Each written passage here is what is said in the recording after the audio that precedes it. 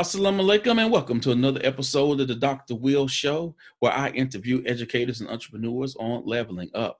Each episode, I zoom in someone who's dope, and we just sit back and have a conversation on what it means to live your best life.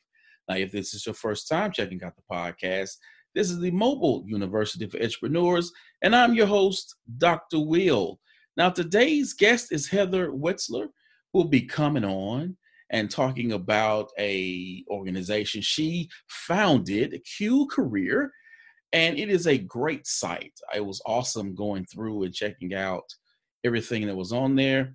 And I wanted to bring her on to share her journey into entrepreneurship, share what Q Career is all about, get some other gems from her that if you are thinking about doing something similar, what can you learn and gain from her journey? And if you have already started and you might not be getting the traction that you think you should have by now, hopefully Heather will have something that will help you make that pivot to get to where you want to be. So for those who be listening on Apple Podcasts, Google Podcasts, iHeartRadio, Stitcher, Simplecast, and Spotify, will you please introduce yourself, Heather? Sure. I'm Heather Wetzler. I'm the co-founder of Q Career, and we are based in Santa Monica, California. And what Q Career is we're a career exploration and workforce development platform, helping students find career paths and link to resources to help them get into those career paths. So I'm always curious as to how do people get to where they are. So what did you think you would be doing when you were growing up? And how did you find yourself in the field of education? Sure. So, I think like most people, unless you go to school to become a doctor, right? What you end up going to school for usually isn't what you end up working in, right? Unless it's a really specialized field. But even people that a lot of times go to school to be a lawyer, I know a lot of people that, got their JDs and are not practicing law.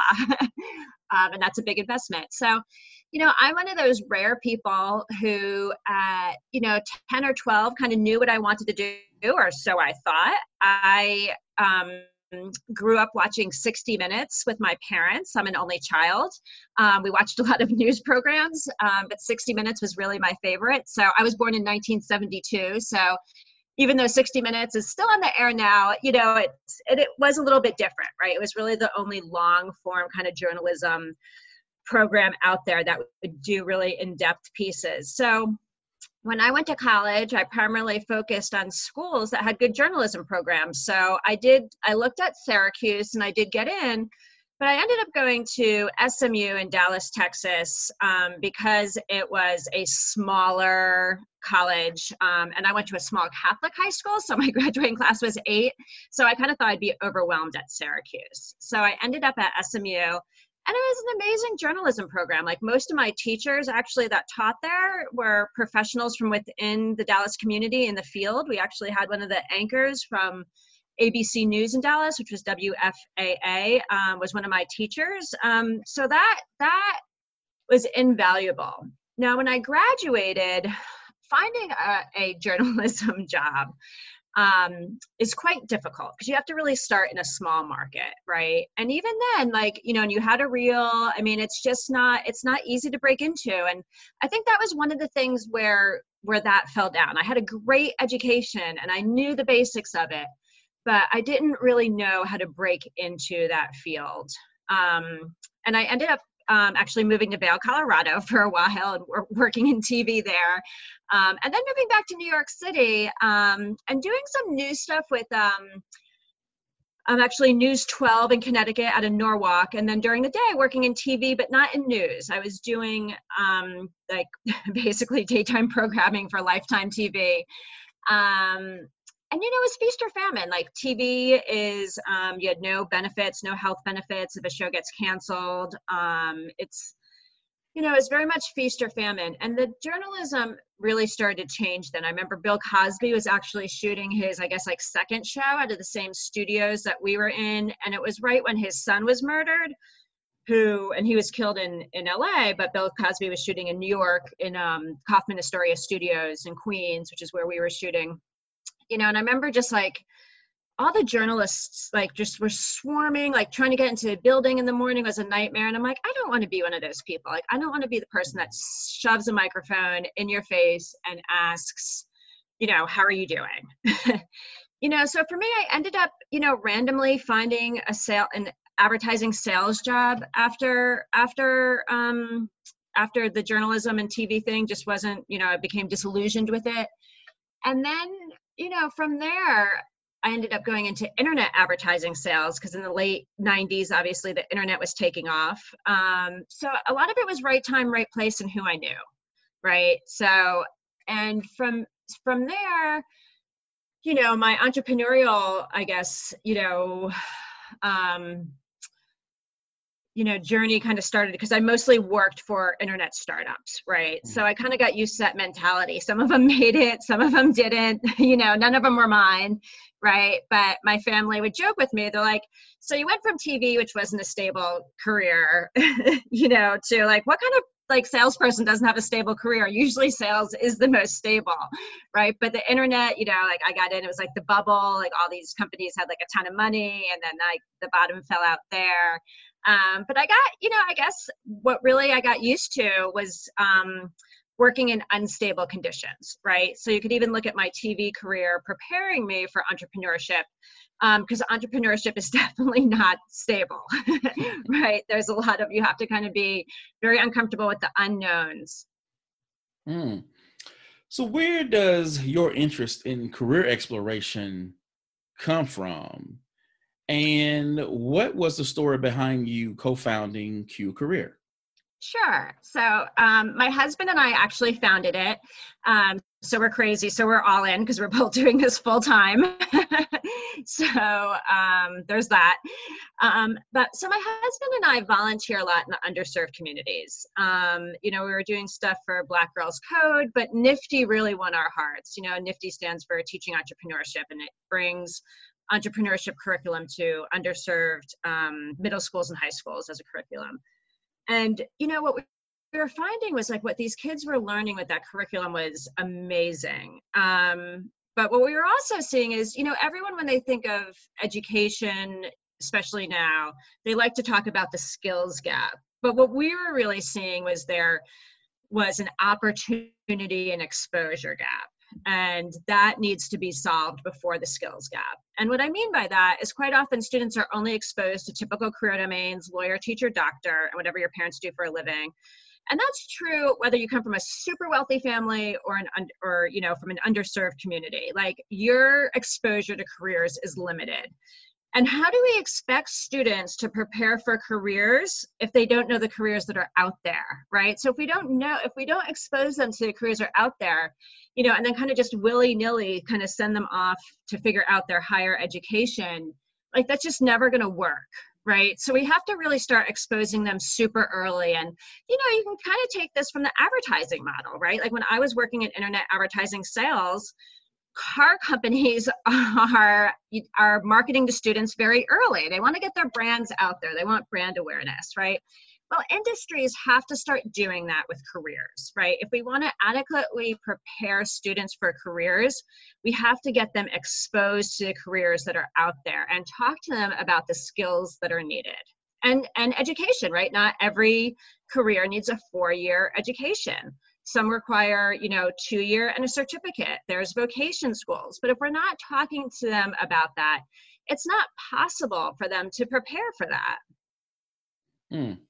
So how did you get started in entrepreneurship? I know right now, entrepreneurship is the sexy thing. You got your Tim Ferriss and your Gary Vee and so many people out there who are on YouTube and LinkedIn and they're just, evangelizing and talking about the gospel of entrepreneurship. But the truth of the matter is it's not cut out for everybody. And, so you had this career and all of a sudden it's like, oh, let's do this. Okay. So I'm like, oh, so how did that come about? And how did you discover that you actually had a talent for it?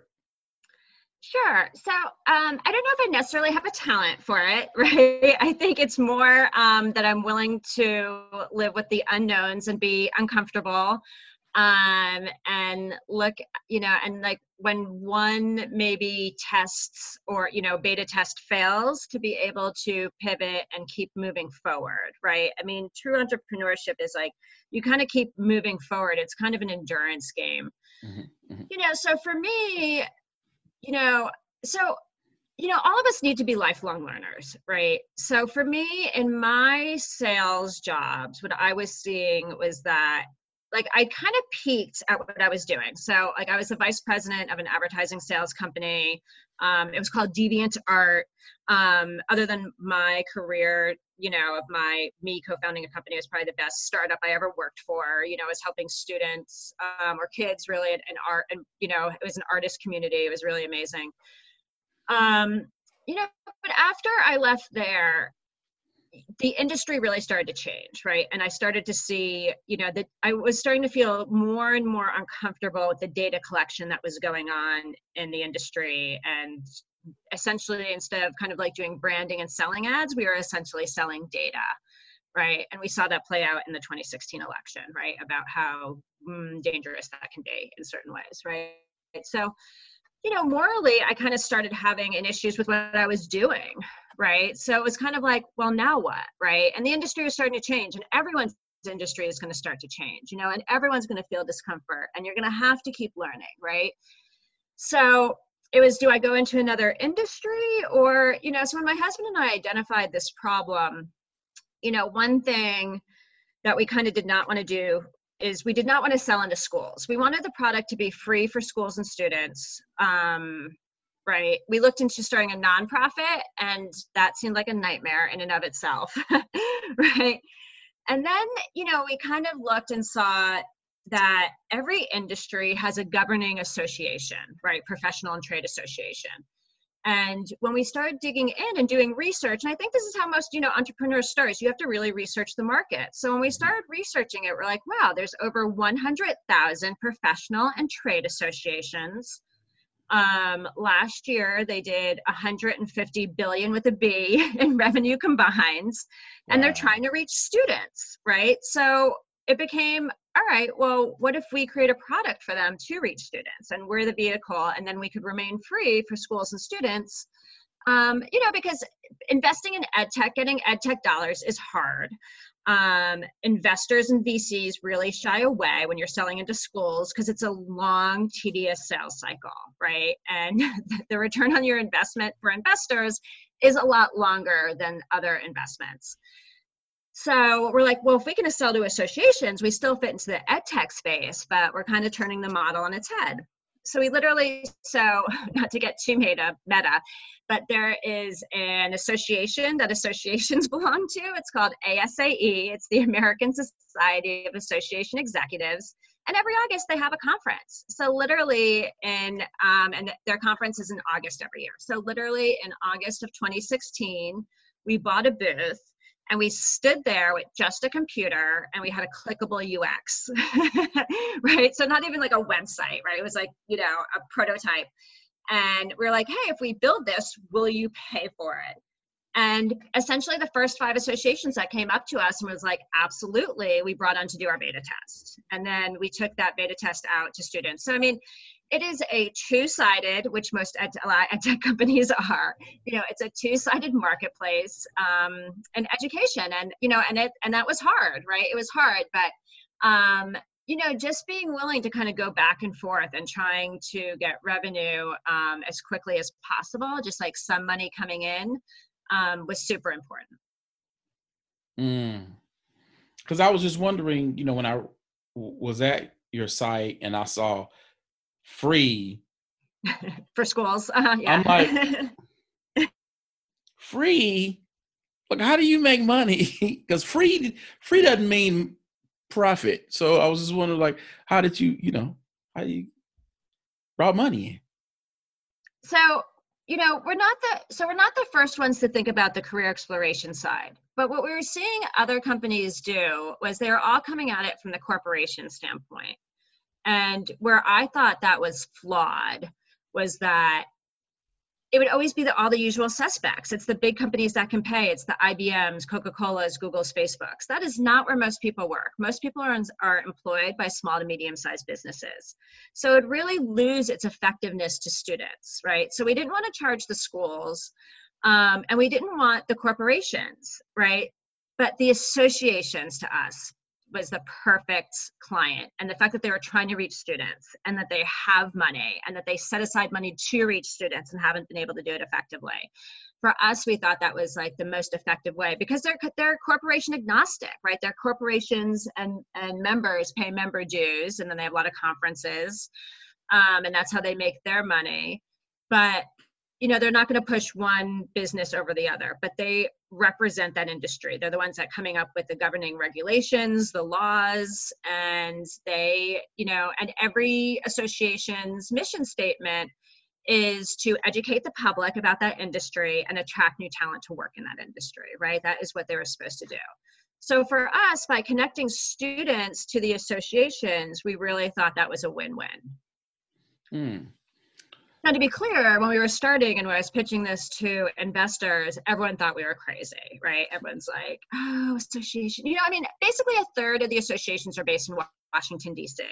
So if you live and work in Washington, D.C., and I was having this conversation, it was completely different than if I was having this conversation with someone in San Francisco, right? So who did not know what the association was, right? They're like, wow, like what's an association? Like, what do they do, right? Now that we've been doing this for a while, and I think in associations are starting to get more play in articles like the Chronicle of Higher Education about different things that they're doing with community colleges.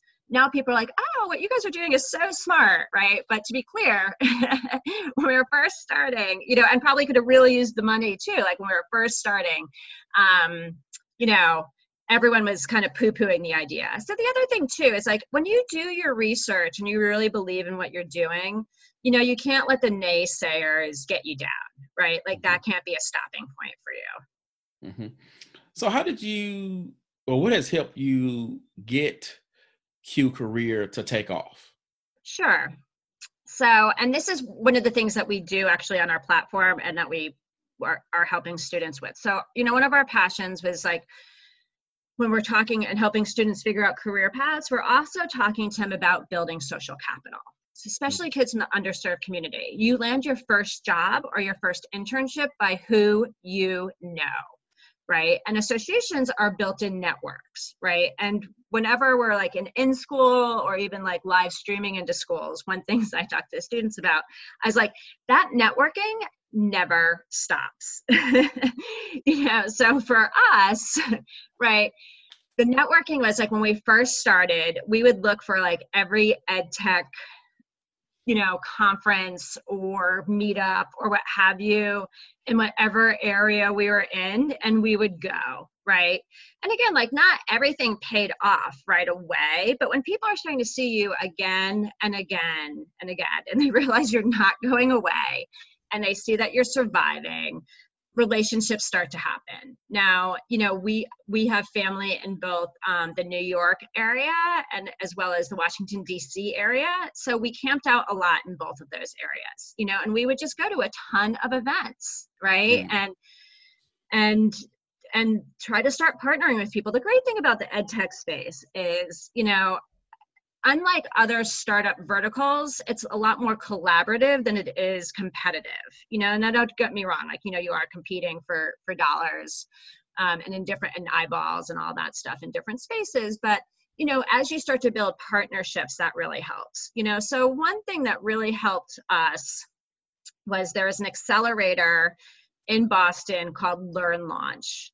And they're very unique because they have a nonprofit arm and they put on a large conference every January in Boston. But they also have co-working space where whether you're part of their accelerator or not, you can go and sit in that space, right? So if you're just sitting with other ed tech companies, you still have other partnerships and introductions and all of that stuff happening. We did go through their accelerator. Jean Hammond, who's one of the co-founders, has just been an amazing mentor, right? And she helps everyone. I mean, the nice thing that I like about the Learn Launch model is like, you don't have to like go through their accelerator to get help, right? Like they believe in education technology. They believe that the space is ripe for disruption. They want to help students get a better and more affordable education.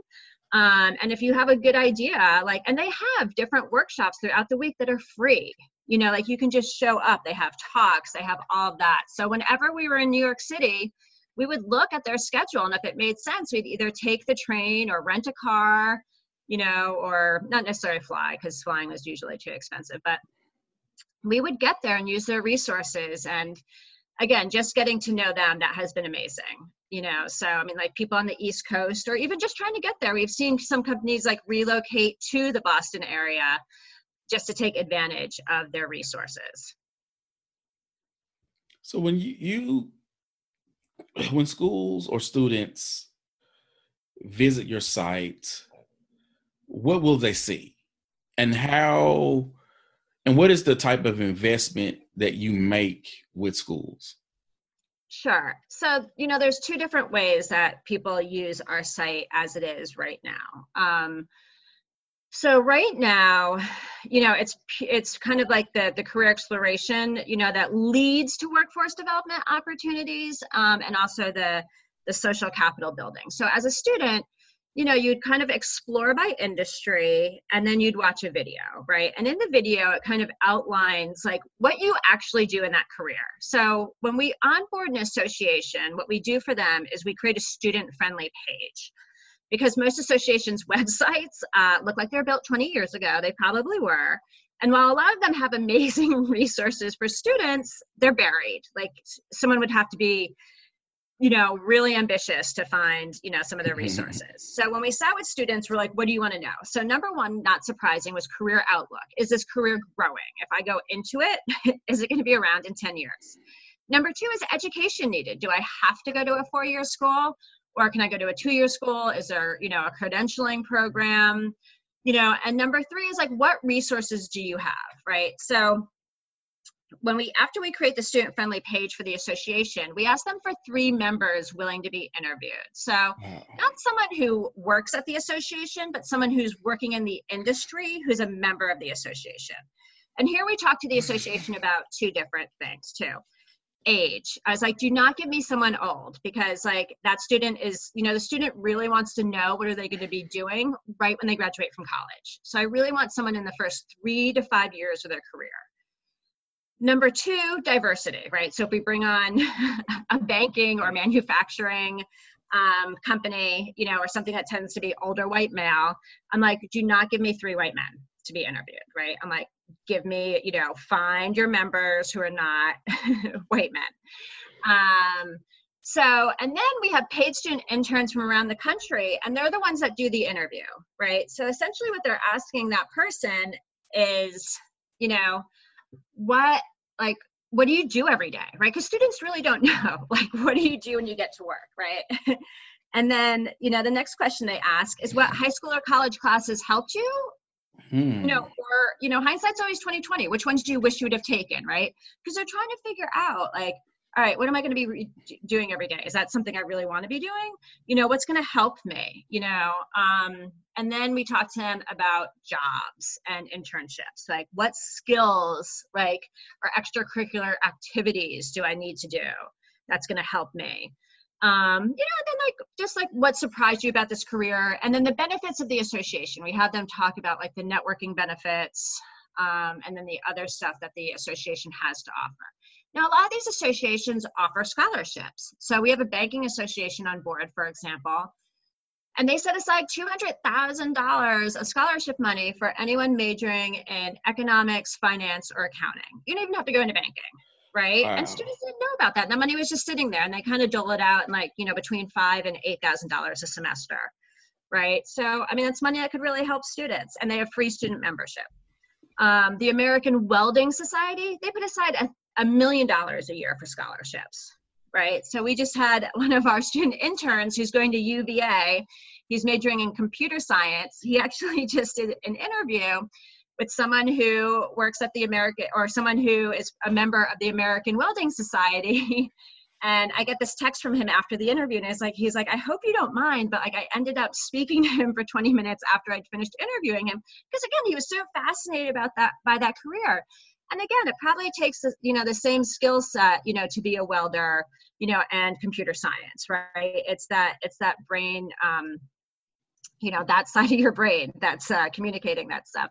And he ended up writing a great article about it and posting it on LinkedIn, right? So and again, like he just was never exposed to that, that career. And he was so excited to talk to that professional afterwards, and then the other thing that we're, helping students do, or, for high school students, what we're doing is we also do live streams. So for CTE month, we did a bunch, and we're really focused in on different CTE classrooms, like be it healthcare or woodworking or manufacturing, and here we could reach a lot of schools at the same time, but especially schools in rural areas, right? So we did one around woodworking and manufacturing, and it was 2 young people, right? So the girl actually worked in marketing at like a surfboard manufacturing plant. And then the guy worked at a different one, but had like tattoos like up and down his arms. And like when he was doing the interview, he stood up, so there's like these 2 young, hip, cool people, and then all these schools from around the country opted in, during that time, because obviously we had to set a time and, time zones across the country, they roll. But we had probably like, I don't know, like 35 schools or something, like, jump on.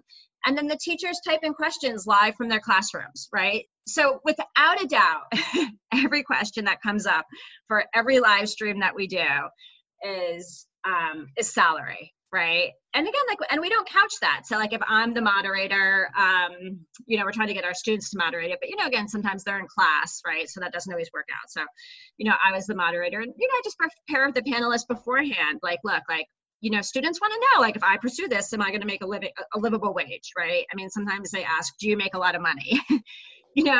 And like one nice thing that we did was like we had one panel where there was like 5 people on the panel, and everyone answered that question differently. Like everyone worked in the same industry, but in different aspects of it. So students got to see different career paths that made different salaries, and then they could base their, how they pursue their education from there with a lot more knowledge. So as someone who is now working in ed tech, who does not have a traditional background in education, who has not been a classroom teacher, what is the greatest lesson you've learned about teaching and learning and preparing students for this age of digital disruption? Yeah, I mean, for me, it's really about reaching the students and getting the tools in front of them and speaking their language.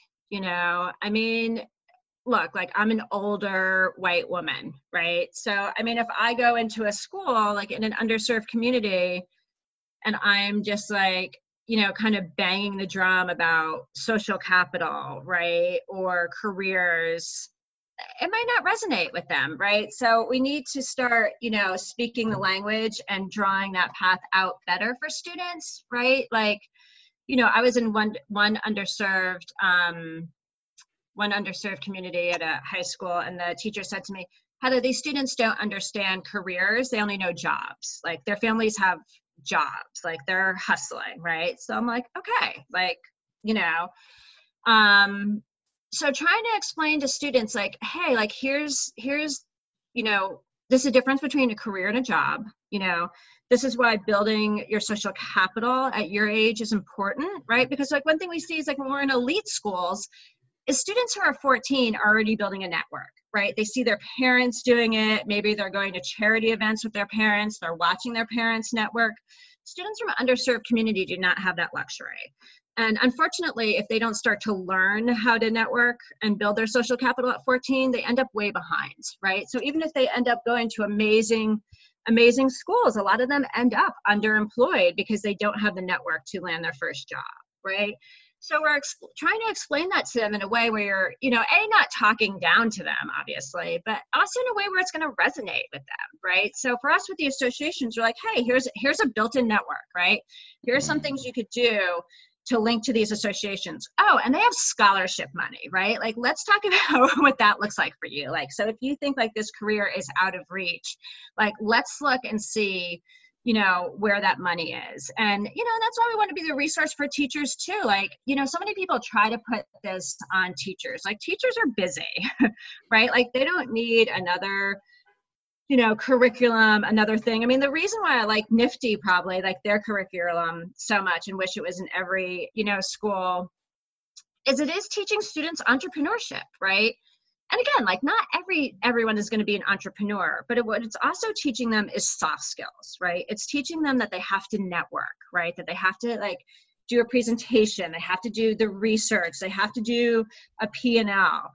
You know, so, and like almost any business that you go into, like, you know, eventually you're going to have to do a P&L, like, you're going to have to know how to market, like, you're going to have to know those business skills, right? So, like, why not, like, you know, have economics classes adopt the Nifty program and, you know, have all students learn how to do that, right? Do we expect that they're all going to be entrepreneurs? Like, absolutely not. But like, do they all need those skills? Yes. Like, all these employers always come out and say, you know, students nowadays don't have the soft skills, right? So what, you know, that's what schools should be teaching, you know, students too, is those soft skills, you know, and explaining to them like why it's important, right? So earlier you mentioned a resource that you used to learn about launching a business and creating Q Career. As Q Career has sort of matured, and you know exactly what you are and what you're doing, how are you keeping current with whether it's business practices, marketing, or anything else that is helping you move and scale what you're doing? Sure. So look, I mean, startups are always raising money, right? Like, we've raised a friends and family round and we're generating revenue, right? But at the same time, you know, for our next product, like, we're going to have to go out for a seed round, right? So we're always talking to investors. We're always looking for investors. You know, I don't know if startups ever really stop looking for money, you know, so it's always a fine line between looking for money and also running your business. But, you know, as far as keeping current, you know, like, so there is, so Cooley is a big law firm that's in, you know, like a lot of the major cities, like Chicago, San Francisco, LA, New York, Boston. They're in, like, you know, almost every major city they have an office. Like, they're kind of dripping with money. So one of the things that they do is they support education technology a lot. Like, they have a lot of education technology clients, and it's kind of like part of their passion. So they have this whole team that's kind of like travels around the country and does these pitch competitions. They'll do a pitch competition in Boston, they'll do one in New York, they'll do one in DC, right? So I didn't see any on their calendar for LA, but they're having one in San Francisco. So I'm like, all right, like, San Francisco is close enough to LA. You know, I could drive it, right? It's 6 hours, but still, like, you know, I don't have to like necessarily pay money for a flight. So we applied. And, you know, and we were accepted. And the pitch competition wasn't for anything, right? So you weren't pitching up, you know, honestly, for like, you know, $20,000 or $50,000, right? It was more of a networking event and kind of getting your name out there, right? So, I mean, even though like we're up and running, like, you never stop doing those things. And I had no attachment to like that it was going to really be anything, right? Like, I was like, okay, like, you know, and I got there and like, there were real investors in the room. And like, people came up to me after and they're like, wow, like, and, you know, and again, like, you know, because I was pitching, I really, again, I had no expectations, but like, even just connections from that, like, has like been surprisingly helpful, you know, on so many levels, right? So, I mean, you really just never stop doing that. And almost like every city now, I feel, you know, and I mean, again, it's like we have the luxury of living in a, you know, a big city and having access, you know, to big cities. And, I'm your age, so I mean, do I want to be out every night of the week after I work like long, hard startup hours? Like, not really, like I don't really want to be out like talking to strangers, like meeting and greeting and shaking hands, but as a startup founder, like you have to. And again, like a lot of those things don't materialize right away. So, I mean, it's not like a short-term hit or like, oh yeah, like this person's going to help me like right now. I found the the magic key. But those relationships start to pay off like further down the road, right? And you always have to be doing that. And, and again, like any ed tech company who wants to see amazing resources, I really encourage you to check out Learn Launch. And, and there's a conference too. So, I mean, again, right now it's like we're recording this during the coronavirus outbreak. So conferences are on a halt right now. But again, that's not going to be true forever. And people are going to have, it'll be interesting to see like different ways that, I'm sure there's someone out there like brainstorming an amazing way to do a conference online over Zoom, right? I can't wait to see like, again, this is where innovation comes from, right? Like, okay, like we should all be quarantined so we're not like killing our older relatives. And what are we going to be doing, next, but one thing that we do too, like, being innovative as entrepreneurs is we go to ASU GSV every year, which is a big conference that ed tech companies go to in San Diego. Do we pay for it? Absolutely not. Like not even the startup rate because it was ridiculously expensive. But you know what we do?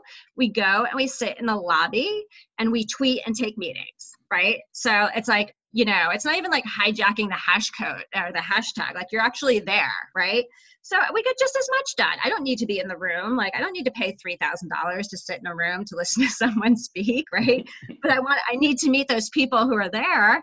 Right. So again, like we just drive down, we get there. So that's what entrepreneurs have to do. You have to be scrappy. You have to find these places that are holding these things, use your money wisely, but look for those hashtags. Like teachers are on Twitter. Like I just can't believe it. When we were starting our live stream, right? And again, like we're free, right, to schools and students. So one thing that our investors said to us is like, I don't know if you guys should be focusing so much on high schools. Like you're not getting paid and it's hard to get in, right? But we knew that we had to be in high schools, right? Like we couldn't just be a resource for college students. So someone had, suggested Twitter, right, to me. They're like, all these teachers are on Twitter, like start checking out, like, and I think Google even has a list of all the ed tech chats somewhere with all their hashtags.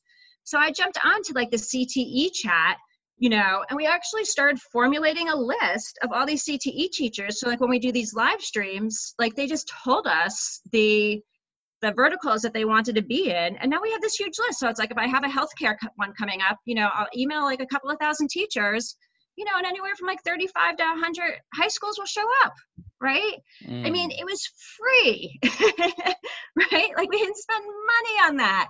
And that's what entrepreneurs have to do, right? Like you just, I think Twitter, is an amazing tool for ed tech entrepreneurs actually, right? And connecting with people. So before we go, what is the best advice you've received from another entrepreneur or educator? And what is your advice to those educators who are interested in launching their own company or becoming an educational consultant, et cetera? Sure. I would say, again, like I'm always going to push the networking part, right? So ed tech entrepreneurs, I feel like are very approachable. If it's a teacher, like start looking at some of these ed tech companies that you respect, reach out to them, like maybe even find a mentor, right? And again, that could be all done online, right? Like you could be anywhere, and start having these, these conversations and looking for these skills. But, really start to find out like some of the market, like, because we've been part of a couple of different accelerators, right? So I know a lot of the ed tech companies out there. So, sometimes I have random people reach out to me, and they'll have an idea. And I'm like, oh, it's similar to, what so-and-so is doing, right? And again, like, that's not to discourage them. That's just for them to do their research, to be like, oh, okay, like, but this is how I'm going to do it differently, right? But you also always want to know the other people, in the market space that are doing it. So, I would reach out to and talk to as many other ed tech entrepreneurs that are out there that you can. I mean, it's a really lovely network that's out there of entrepreneurs. There's for female entrepreneurs right now, there's a company out there called Chloe Capital, and they're partnering with the ECMC Foundation, and they're doing pitch competitions around the country for female entrepreneurs interested in ed tech, and they're giving away basically like $200,000, per pitch competition. So they had one in New York, LA, New Orleans. I think the next one coming up is in Charlotte, North Carolina. So again, always looking for those opportunities to start putting yourself out there. And also, I applied for a lot of those opportunities, and this is what I'll say to most ed tech companies who are starting up. Like, I applied to a lot of accelerators and a lot of pitch competitions right when we were just starting out. Like, we were too early, right? But you still have to go through the process, right? And we kind of got dinged every time, again, because we were too early, right? So unless you're some like cool AI company, right, or have like something like that in your name, a lot of times until you actually show traction, you might not get accepted to an accelerator or a pitch competition. But that doesn't mean like don't apply. And like every time that you aren't accepted, try to get feedback as to why, right? Or even if you know that you're too early, like, well, what do I need to show for traction? Right? Because again, traction is very slow. Like, everyone's like, oh my God, like where you guys are now is amazing. I mean, we started, we incorporated in August of 2016. It is now, March of 2020. Like, to me, it feels very slow, but realistically, that's what it takes. Like, it's not, it's not for the faint of heart. Like, it is a slow slog. If you're doing it right and you're going to build a sustainable company, those companies that kind of like shoot out into the moon, a lot of them quite often will, flame out if there's no real there, right? I mean, there are some companies out there that are a bunch of smoke and mirrors. And you always have to be innovating. But yeah, I mean, finding those tools, finding those people that you can trust, finding those mentors, all of that is really important, especially too, because there's going to be days, that where people get really down. I would say that one thing that entrepreneurs probably don't talk about enough, because going back to your point, it's like, oh, the cool hip thing, and oh, an entrepreneur, right? A lot of people don't talk about like the mental illness that comes with it, right? You hear that your idea is awful and know so much, right? So you really have to be strong mentally or have a strong support system for that to be okay. The rejection can be crushing, right? And it's also financial rejection too. Like, you're putting your life, almost on the line, in order to get this product up and running, that you have a passion about. So, that self-care and that meant, so many entrepreneurs don't talk about that, there is, you're most likely as an entrepreneur, you're probably going to go through periods of depression, right? And it's just because it is not easy, right? And the people that are making it out there look easy, I try to be as honest as possible, about that. Like, there are bad, dark days. And, knowing that going in and having that support system, I think is really important for entrepreneurs. Awesome. Thank you, Heather, for coming on. Thank you. Awesome. Now, people, you know how I do this. This episode will be on Apple Podcasts, Google Podcasts, iHeartRadio, Stitcher, Simplecast, and Spotify. I need you to subscribe. I need you to follow. I need you to leave your comments, rate the show, because your boy's trying to get Oprah on the show. And I want her to know that I'm doing big things around here. Again, I'd like to thank my guest, Heather Wetzler, for coming on and dropping so many gems. And again, I'd like to thank you for checking out another episode of the Dr. Will Show. As always, people, invest in you, EDU, peace.